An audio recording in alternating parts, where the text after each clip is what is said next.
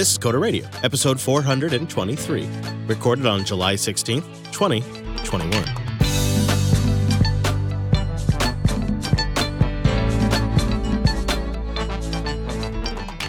Hello, friend, and welcome into Jupiter Broadcasting's weekly talk show, taking a pragmatic look at the art and the business of software development and the world of technology. This episode is brought to you by our friends at A Cloud Guru. You know, they now have that cloud playground. Azure, AWS, and Google Cloud Sandboxes on ACG's credit card, not yours. Get certified, get hired, get learning at acloudguru.com. My name is Chris, and recording for a limited time, it's our host from Florida, Mr. Dominic. Hello, Mike. Hello, Mr. Fisher. How you feeling? Is everything all boxed up? Are you like in reduced living mode right now? Not yet, but this weekend is going to be a hell of a weekend. Boxing up and yep. I hate that. I hate packing so much. If I was like big money, I would probably hire somebody to pack for me. But you look at the cost of something like that and I just can't justify it. It's crazy. I actually looked at it. I'm like, this is like spilling a drink on a MacBook a week. Yeah, that should be a unit of accounting, actually, now that I think about it. Did you see Qualcomm this week was posting that they've got something in-house that's going to blow the pants off of the M1 and that they have plans to compete with Apple Silicon in PCs? Qualcomm's going to save us. They're going to save us from our six-color tyranny. Okay. Yeah, they're going to come in here and they're going to come in with chips that are going to save us by the end of 2021, maybe, depending on delays, 2023. I don't know, man. I guess I'm getting kind of bitter or cynical, maybe. That's the way to put it, bitter and cynical. I've lost the faith in Qualcomm. They've done me wrong. I've had some systems, I've had some phones that had Qualcomm chips in them. They were supposed to be screamers, and they just were pathetic. We'll see. If they do it, I'm sure you'll get one, though.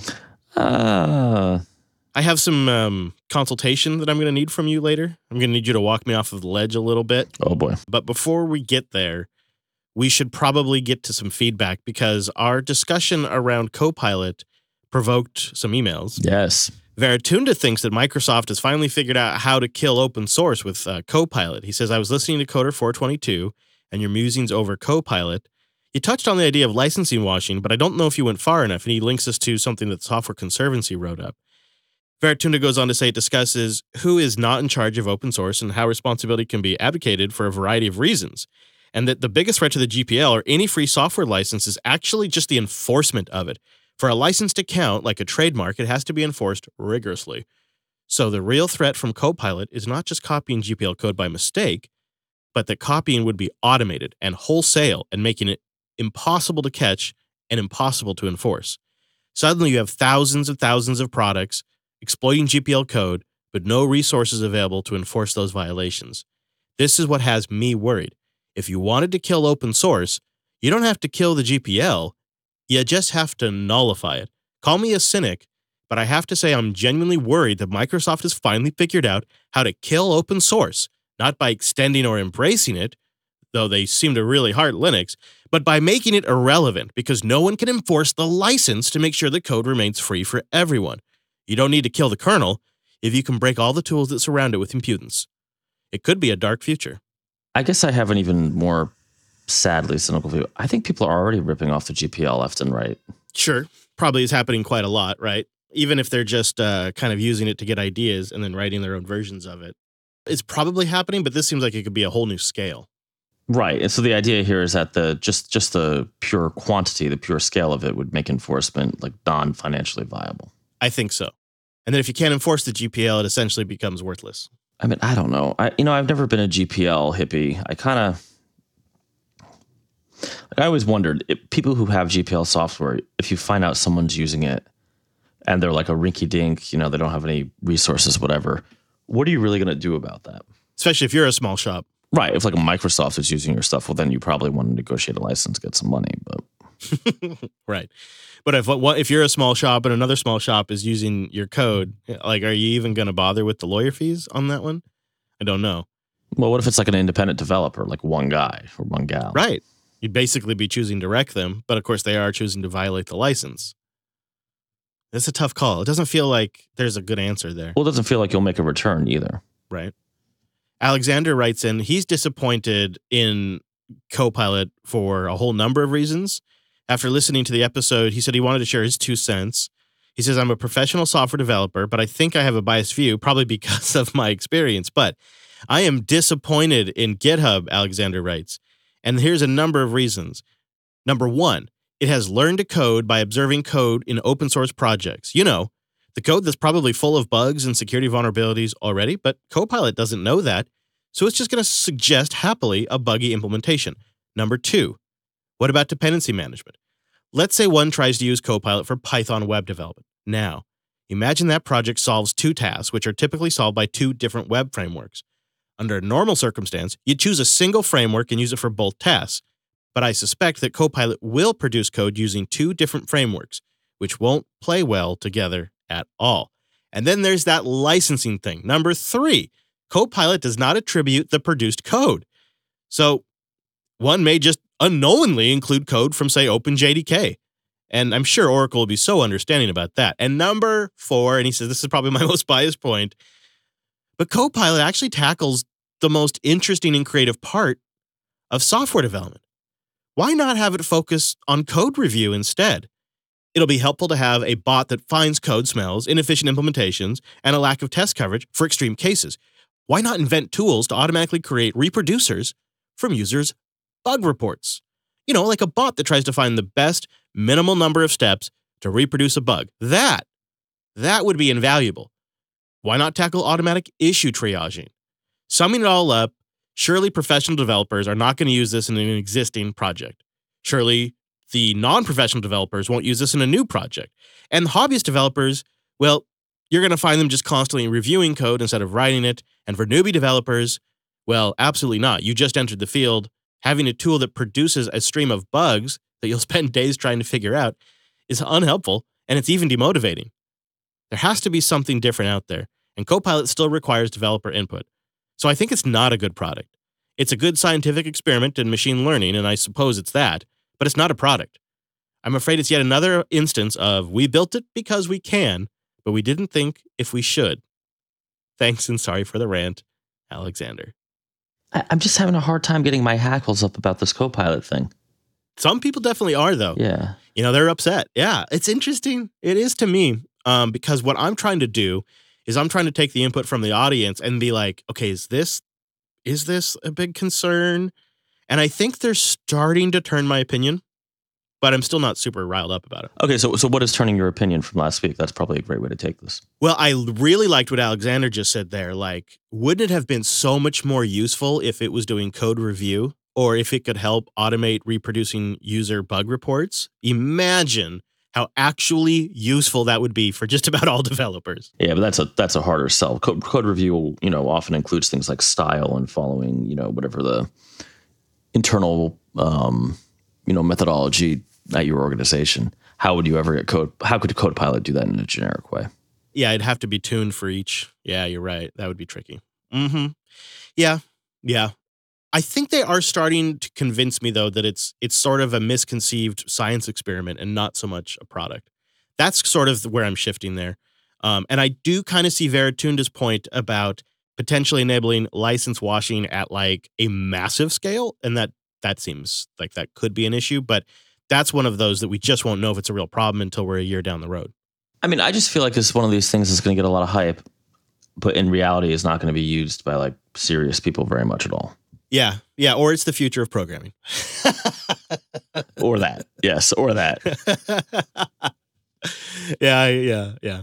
All right, well, Chuck wrote in about solving sleepless nights, which is something that you and I have been struggling with recently. Oh, yes. And just had a little bit last night. It says, regarding your insomnia, I have a strategy that has been working for me lately. My Pebble Classic Misfit sleep and deep sleep numbers tell me that I'm getting about, 6 hours on average. Some nights it's bad. It's like 2 hours.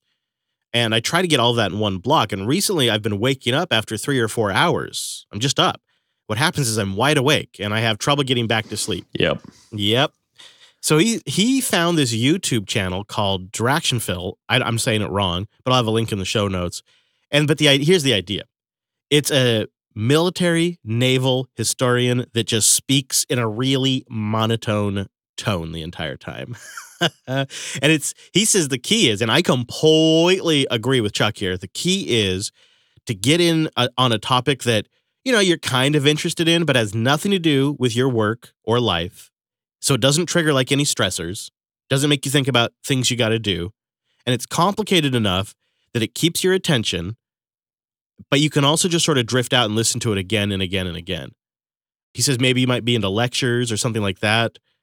Like stuff like Galileo orbiting Jupiter. He says you go find the lecture you like on YouTube and then use YouTube DL to download it as an MP3 or something like that and throw it on your phone. Yo ho ho, a pirate's life for me. This is what I use Audible for. Just this morning, I woke up at 3:00, which I'm sure you can hear in my voice, audience. Band problems. We need to have a special stinger jingle for it. Groups for online support group for old men or men that are becoming old men and then having the existential crisis that they're realizing they're getting older. That's the support group I need right now. The problem is more the realization, right? Right. Because I told my mom, I'm like, I'm starting to realize getting older sucks. And my mom looked at me and she's like, oh, child, you are so young still. You have no idea. And I'm like, yes, I realize I hopefully still have a ways to go. But it is no doubt in my mind that I have come to the point where I'm realizing, I am getting older and things are changing. And I think my eyesight's changing. Obviously, a lot of other things have changed. And it's sleep is one of them. And so I have tried to employ this with Audible, where I'll try to get a book that it keeps my interest enough, but not so much that I can't fall asleep. It's a tricky line to walk. I like the idea of adding YouTube to the mix.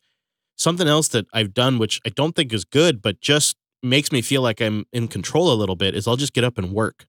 And I know I shouldn't, but honestly, at least then I'm productive with that time. And as you know, no one's up, right? So it's quiet. It's surprisingly a productive amount of time. But the issue is that I'm just wrecked for the next 2 days. It takes me a while to bounce back now, That's what I'm going through right now. I was up at 3:00, or it was 3:30 actually. So I got up, I couldn't get back to sleep. And I had a choice. I have a bottle of ZzzQuil, but now that's late enough that if you take the ZzzQuil, which for those who don't know, it's like NyQuil without the medicine part, it's just sleeping, whatever, you're going to be there's no hangover like a NyQuil hangover. It's terrible. You're going to be so groggy. Yeah, you got to take that 8, 9 o'clock at night. That's what you 8, 9 o'clock, 7:30 maximum. Yeah, okay. So yeah, that's probably safe. So then staring at me is my MacBook Air. And it's like, you do have a bunch of Python to write. And I was like, oh, God. So there I went. Yeah, that's sort of been it's there's a lot of people that are waiting for responses from me. There's things that are for this road trip that are coming up that are pending until I can get to them. And every time we get to a phase in the planning for this road trip where something is waiting on me, it stresses me out because I've got 2 weeks or so before I'm leaving, and there's just not enough time. And we're going to have swag on the road trip, and we're going to have a website that goes live, and we have a live tracker, and we have people that are joining us at the meetup. We have special guests that are coming in, and we're getting their flights taken care of and all of this stuff, right? And at each kind of major phase, something gets held up on me waiting. And I legitimately can't respond to the stuff and answer the stuff while I'm recording, which happens 5 times a week. So it's tricky. It really is. And so when I'm up late, sometimes I just bang out a whole bunch of emails. I'll just do a whole bunch of emails, or I'll work on the website that we need for the road trip. I'll just do something like that I just never get uninterrupted time for. And I'm not always going to employ this strategy, but while I'm busy and things are on my mind, I'm just going to use the time for that. But I really like the suggestion, Chuck. I like the idea of that military history YouTube channel. I will throw a link to that in the show notes because I went over to that channel this morning and checked it out, and I like it. I think, that stuff's kind of cool. And he included a link to a naval ship that was built here in the Seattle area way back forever. So it's kind of neat. Very cool. Meetup.com/Jupiter Broadcasting. We have 2 meetups, Salt Lake City on August 7th and in Denver on August 20th. There's going to be swag and goodies, and some of your favorite JB members will be at some of these events. We'd love to see you. I'll also have a tracker at colonytracker.live. That's colonytracker.live. When that's all up and going, that little tracker page will have a meetup link on there and stuff. If you want to do a micro meetup with us along the way, that's something we'll be doing too.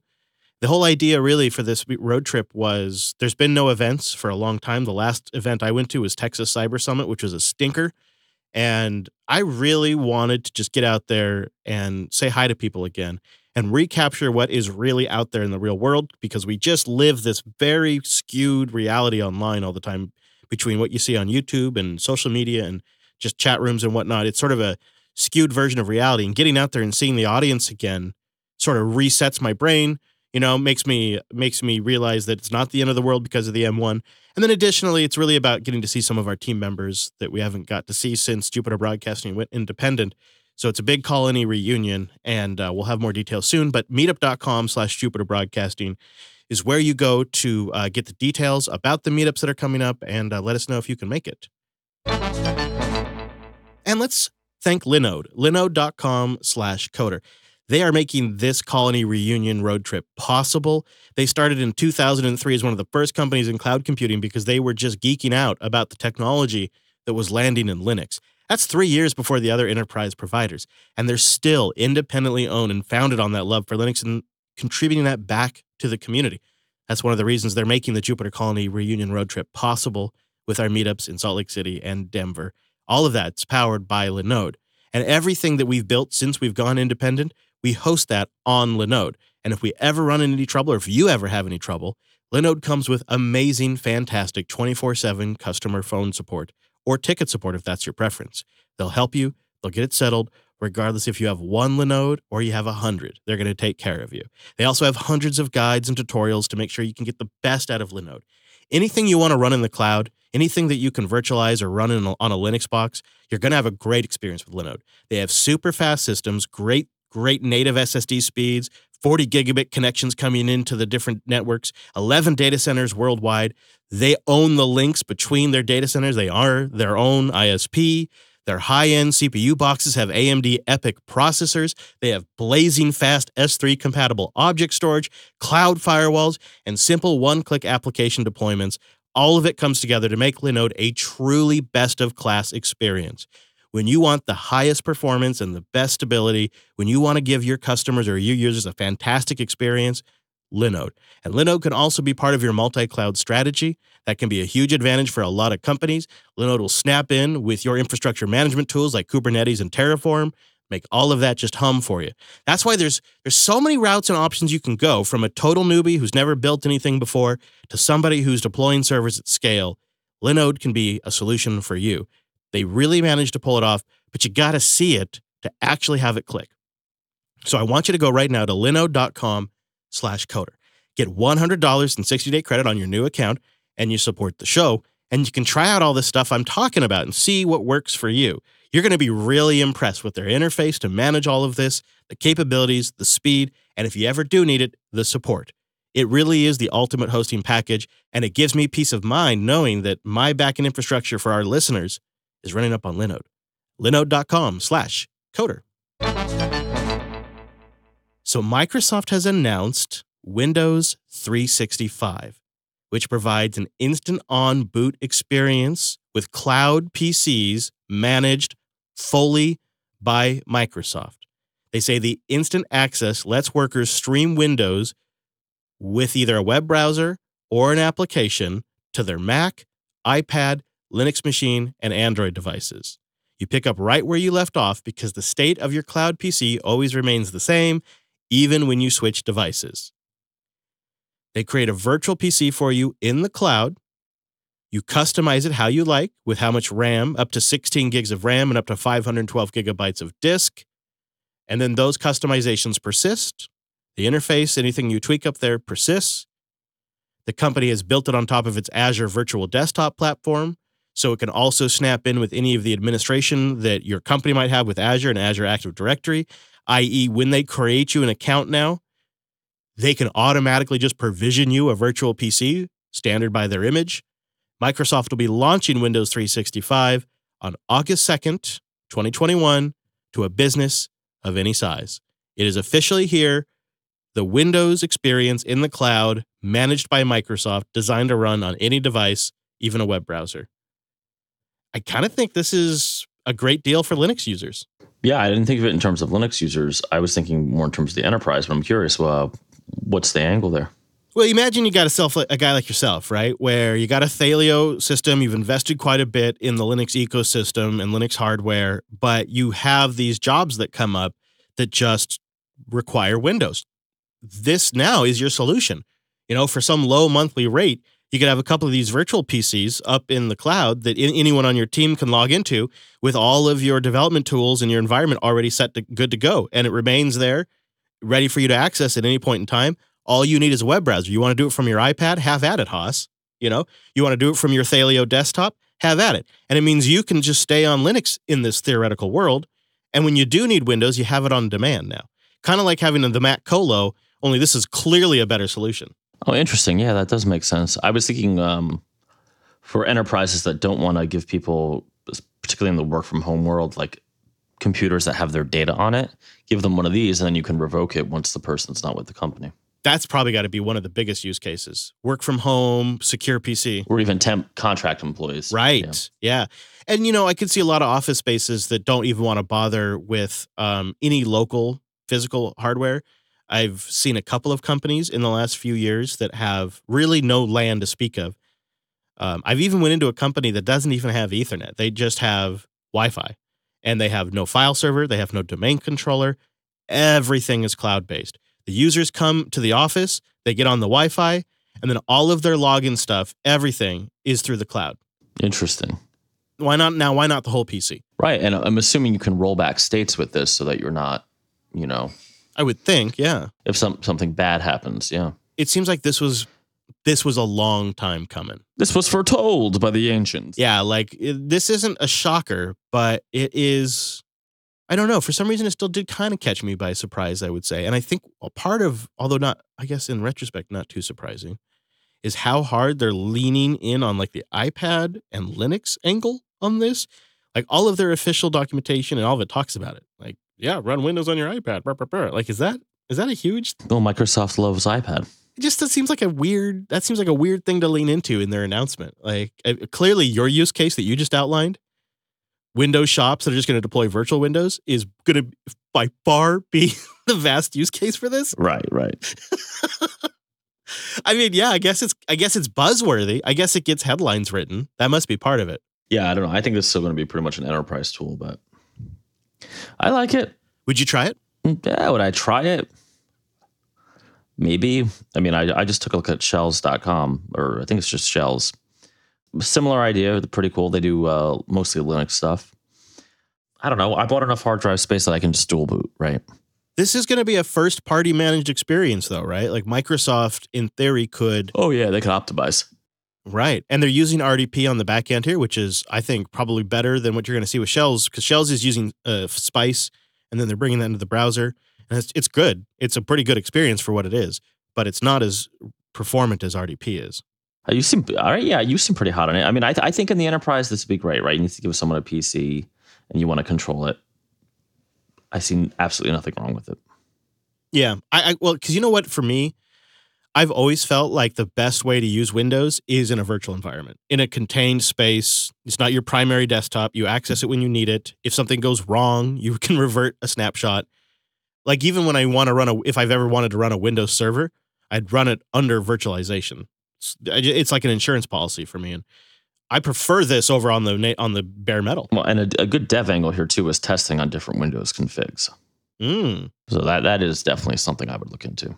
What do you think of the name Windows 365? No, whatever.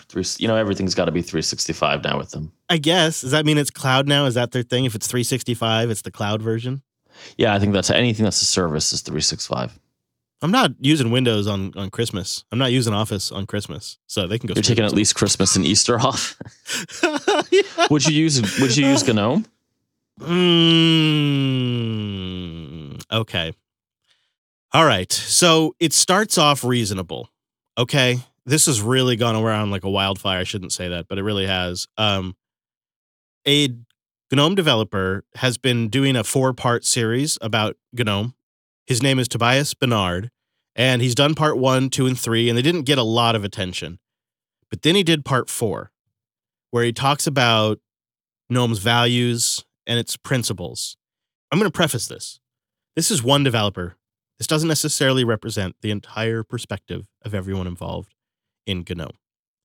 However, it probably represents at least some of the widely held feelings and beliefs in the GNOME team. And I'll tell you, I read this and I just really had a bad feeling. So a couple of the points that, and I'll link to the full article, but a couple of the points that Tobias makes is he explains that GNOME's view is they must avoid user preferences and settings as much as possible because every preference has a cost in development time. I agree with that. That is true. Every preference adds complication. It adds another thing you have to test. I agree.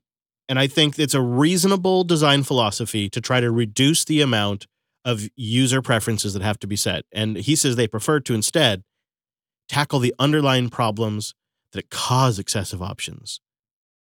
The only thing is with the GNOME project, it seems like this is taken to an extreme where it means there can be no user configuration options. Then he goes on to say, and this one I kind of strongly disagree with, the traditional desktop is dead. Yeah, I'm not sure I buy that at all. And I don't really agree with that because I think Apple and Windows are still selling quite well. Especially with what we just saw with COVID too, work from home laptop sales spiked, right? I mean, I don't think it's dead. And it concerns me that a desktop maker thinks that. But anyways, it goes on to say, system-wide theming is a broken idea. He suggests those who don't like the way an app looks on their desktop should stop theming and instead contribute to the app directly upstream. It's not always viable. And then that's the one that kind of irked me because most users can't like write Vala code or C# code or whatever, language this particular application is written in. Yeah. And in particular, again, like I find it a reasonable argument that theming adds variability. It makes it hard for the developers to exactly expect and test what their app's going to look like on every system. I get that. It's a hard problem to solve. That being said, when you look at the commercial platforms, Windows, Mac, Android, iOS, Chrome OS, there is such a flip on the spectrum. Back when I first got into Linux in the late 90s, you could get resource fork editors for Mac OS, and you could get theme packs for Mac OS. And Windows had a plus pack that included new themes and a way to tweak the UI. And there were companies like Stardock that would make cool tools to modify the way your PC looked. And then when those first smartphones came out, the ones that ran Windows CE and Palm, you could customize the crap out of those. You could customize the crap out of those UIs and put little widgets everywhere and up in the little toolbars and do all kinds of stuff. And now, in 2021, we have swung so far the other direction. User customizability and user control is essentially gone, instead replaced by standardization, standard controls, standard way of doing things. Reduction of settings is always a goal now. And there is a place in the market for that. That's fine. But I also feel like more than ever now, more than when I even started using Linux originally, there's also a place in the market for a desktop environment that does let you have some power and control and does let you customize it. And I would go on to argue that giving the user the ability to customize their theme and tweak their desktop, as silly as that sounds and as much of a headache as it is for developers, inspires people to tinker and become curious with their computers. And it's what creates the next generation of people who are building systems and tweaking systems. Because they can investigate, because they can explore their curiosity, they can open up the hood and they can play around with the engine. And I think that's probably more important today than it's ever been because it doesn't exist at all in the general market. And so for GNOME to come along and say, well, what we're going to do is we're going to lock everything down and we're going to make it just as bland and generic as all of the commercial platforms. Well, then what's their differentiator here? Because the market's already spoken. Chrome OS came out after GNOME Shell and has destroyed them in market share for other market reasons. But let's just be honest here. Like, who's your market? Who are you going for?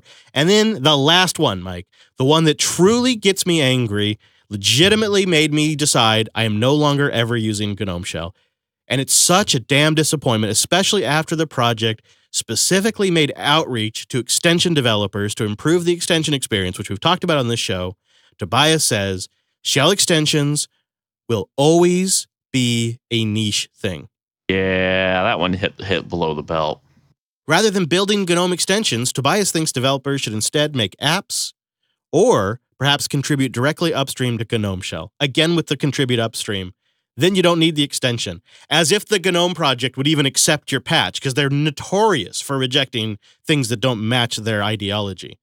And the bombastic statement of ridiculousness that GNOME Shell extensions are niche is the opposite of reality.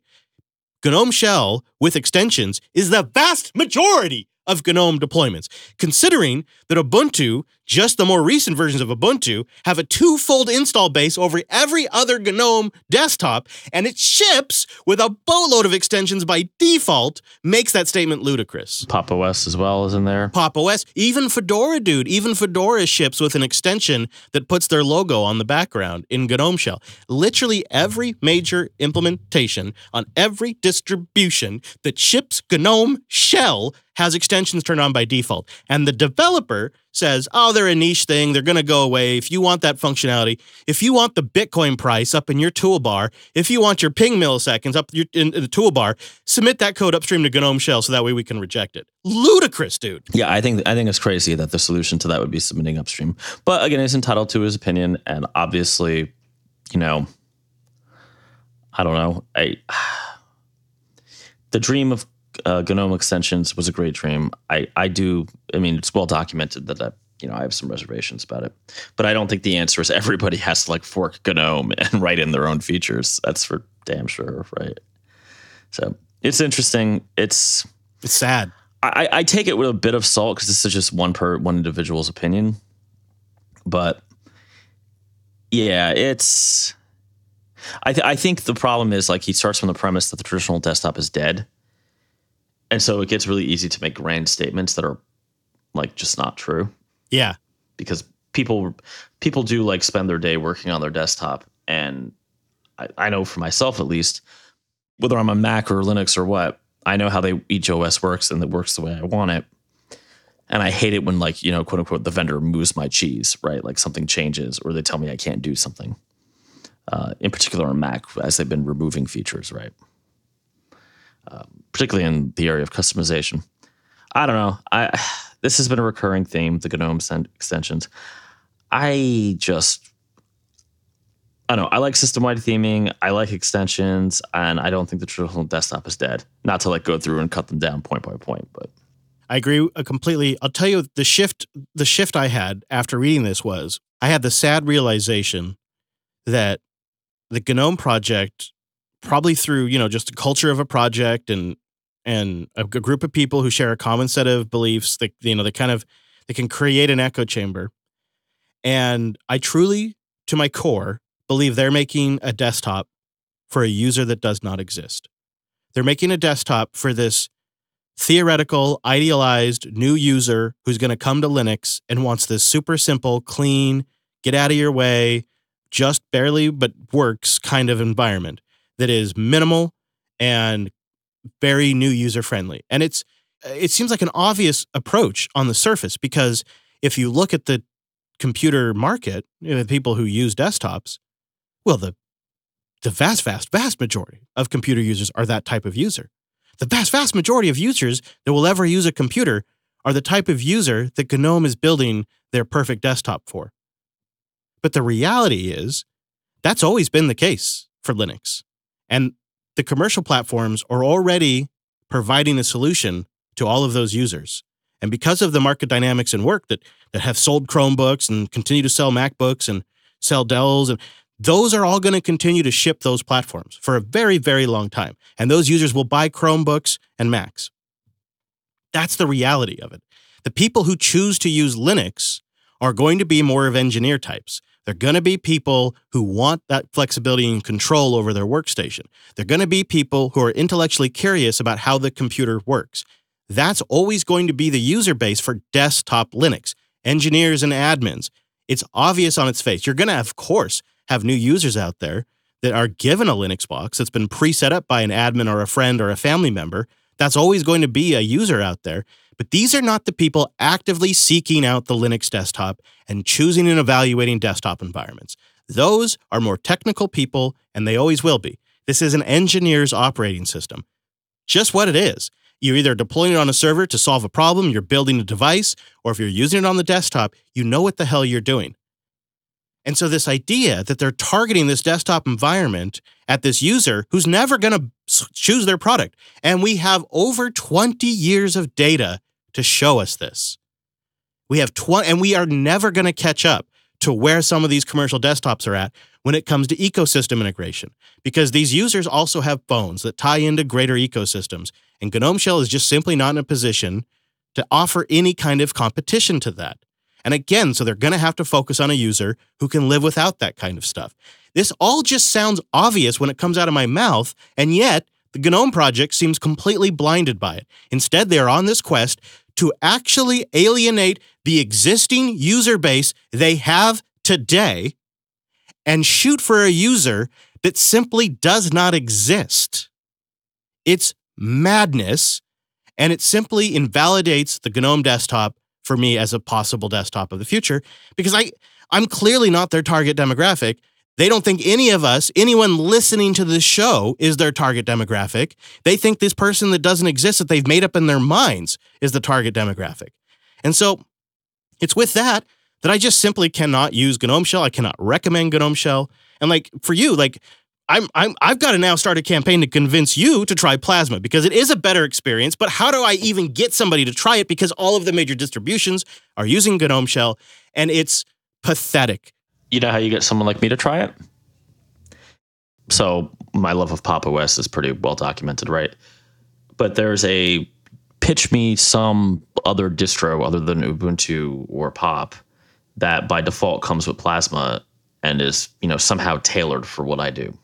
I know I've said it before. There's two things that have happened in recent history. Canonical could have chosen to go with Plasma, and System 76 could have chosen to go with Plasma when they created Pop. And in both cases, it just came down to GTK is what we've been using. GNOME Shell is what we've been using. It's what we know. We'll just keep doing it. When you look at who contributes to GNOME Shell, it's 80%, somewhere in that neighborhood, almost 90% Red Hat staff. It's so clearly a Red Hat project that we all pretend like isn't a Red Hat project. Right. And it's Red Hat that's driving this. And I have a lot of respect for what they do. I think the team has done a lot of hard work. A lot of good development has come out of there, but it's just no longer for me. And I'm still going through the mourning process. I've lost a friend. I just want to say, as we've been on the air, my work Slack is blowing up because we're recording during the day, and they're debugging some problem. It doesn't really matter, but people are all talking about how they've now customized their GNOME terminals, and the couple people on Mac are like, well, how come we can't do transparencies and background images in our terminal? They got to get iTerm. That's why. That's why you got to get iTerm, right? It's because Apple decided that you can't have that. Didn't they used to? I could have sworn it used to. You used to. They actually took it out. Okay, just like a small digression here. I was working on Windows the other day in a VM because I destroyed my Windows machine, and the Windows terminal is just it's a joy. As a terminal emulator, right? It's awesome. I don't understand why I can't have that on Mac. Well, I mean, I know you're such an iTerm hater, but I tell you, I think Windows Terminal was heavily inspired by iTerm. Isn't iTerm not being updated anymore? No, it's updated. Oh yeah. I know. Yeah, what I would do if I were you is I'd have one terminal that's the Mac terminal. That would be my x86 terminal. And then I'd have one terminal that's like my M1 compatible terminal or something. Because, I never, ever run the M1 terminal. Oh, really? It's all x86. It's still that bad, huh? It's still a hot mess? Well, I'm doing a lot of Python-y stuff. And it's just, I got to compile this. That's got a long tail. I actually renamed terminal to terminal M1. And I have another terminal that's, just like a copy of it, but set to launch in Rosetta mode. That's terminal. That's a Rosetta terminal, rather. Yeah, I'm just, I don't know, man. After I read this, I had to sit with this GNOME stuff. Made me sad. Yeah, but remember, nothing is forever, right? I don't know. I mean, we'll all be rocking iPads, and my long guy just loves it when we record. Yeah, especially during the day. Yeah, I think because I'm really struggling to stay on the Linux desktop these days. Plasma makes me happy, but it's not perfect, especially when I start getting to Wayland and multiple monitor setups with multiple refresh rates, and one that's high DPI and one that's not. one that has HDR, and one that doesn't. It's a real hodgepodge monitor setup I have right now, but I just simply can't afford to replace all of them. So it is what it is. And it's really a struggle bus these days to just use desktop Linux, especially when you have things like the M1 coming out and the M1X pending. You have Windows that seems to be getting better and better. I mean, I'm never going to switch to it, but like the pressures really seem to be mounting against desktop Linux. And at the same time, you have the lead desktop project and one of their lead developers going on about how the desktop's dead and about how extensions are niche. And it's like, wow, could you be any more detached from reality? Like the people that have the future as desktop Linux in their very hands seem delusional. Delusional. I like it. Seriously, they think the traditional desktop is dead and they think extensions are niche, or at least Tobias does. In my opinion, that sounds delusional. Yeah, but again, it's just one dude. And I just don't see how anybody with a straight face could say traditional desktops are dead.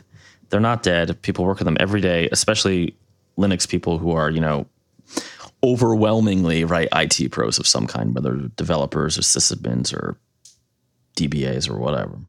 I hope you're right. Audience, let me know what you think, coder.show/contact, or you can weigh in on anything we've mentioned here or anything else you'd like. If you haven't joined our Coder QA team yet, coderqa.co. We have a new Coderly that's getting recorded soon and released very soon. You get that and access to all the previous ones. You support the show. You get a limited ad feed and that special bonus Coderly report. And that is all at coderqa.co. Thanks to everybody who does support us. It means a lot. Mr. Dominic, is there anyone you want to send people anywhere? You want to send people? Maybe to your long guy? Maybe, I don't know. Yeah. No, you know what? Yeah, I've been a little inactive on the socials, but follow me at Twitter at Tumanuko. I'll probably pick back up in a week or two.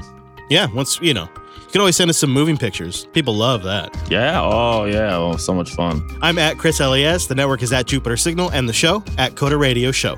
Links to what we talked about today, well, that's over at coder.show/423.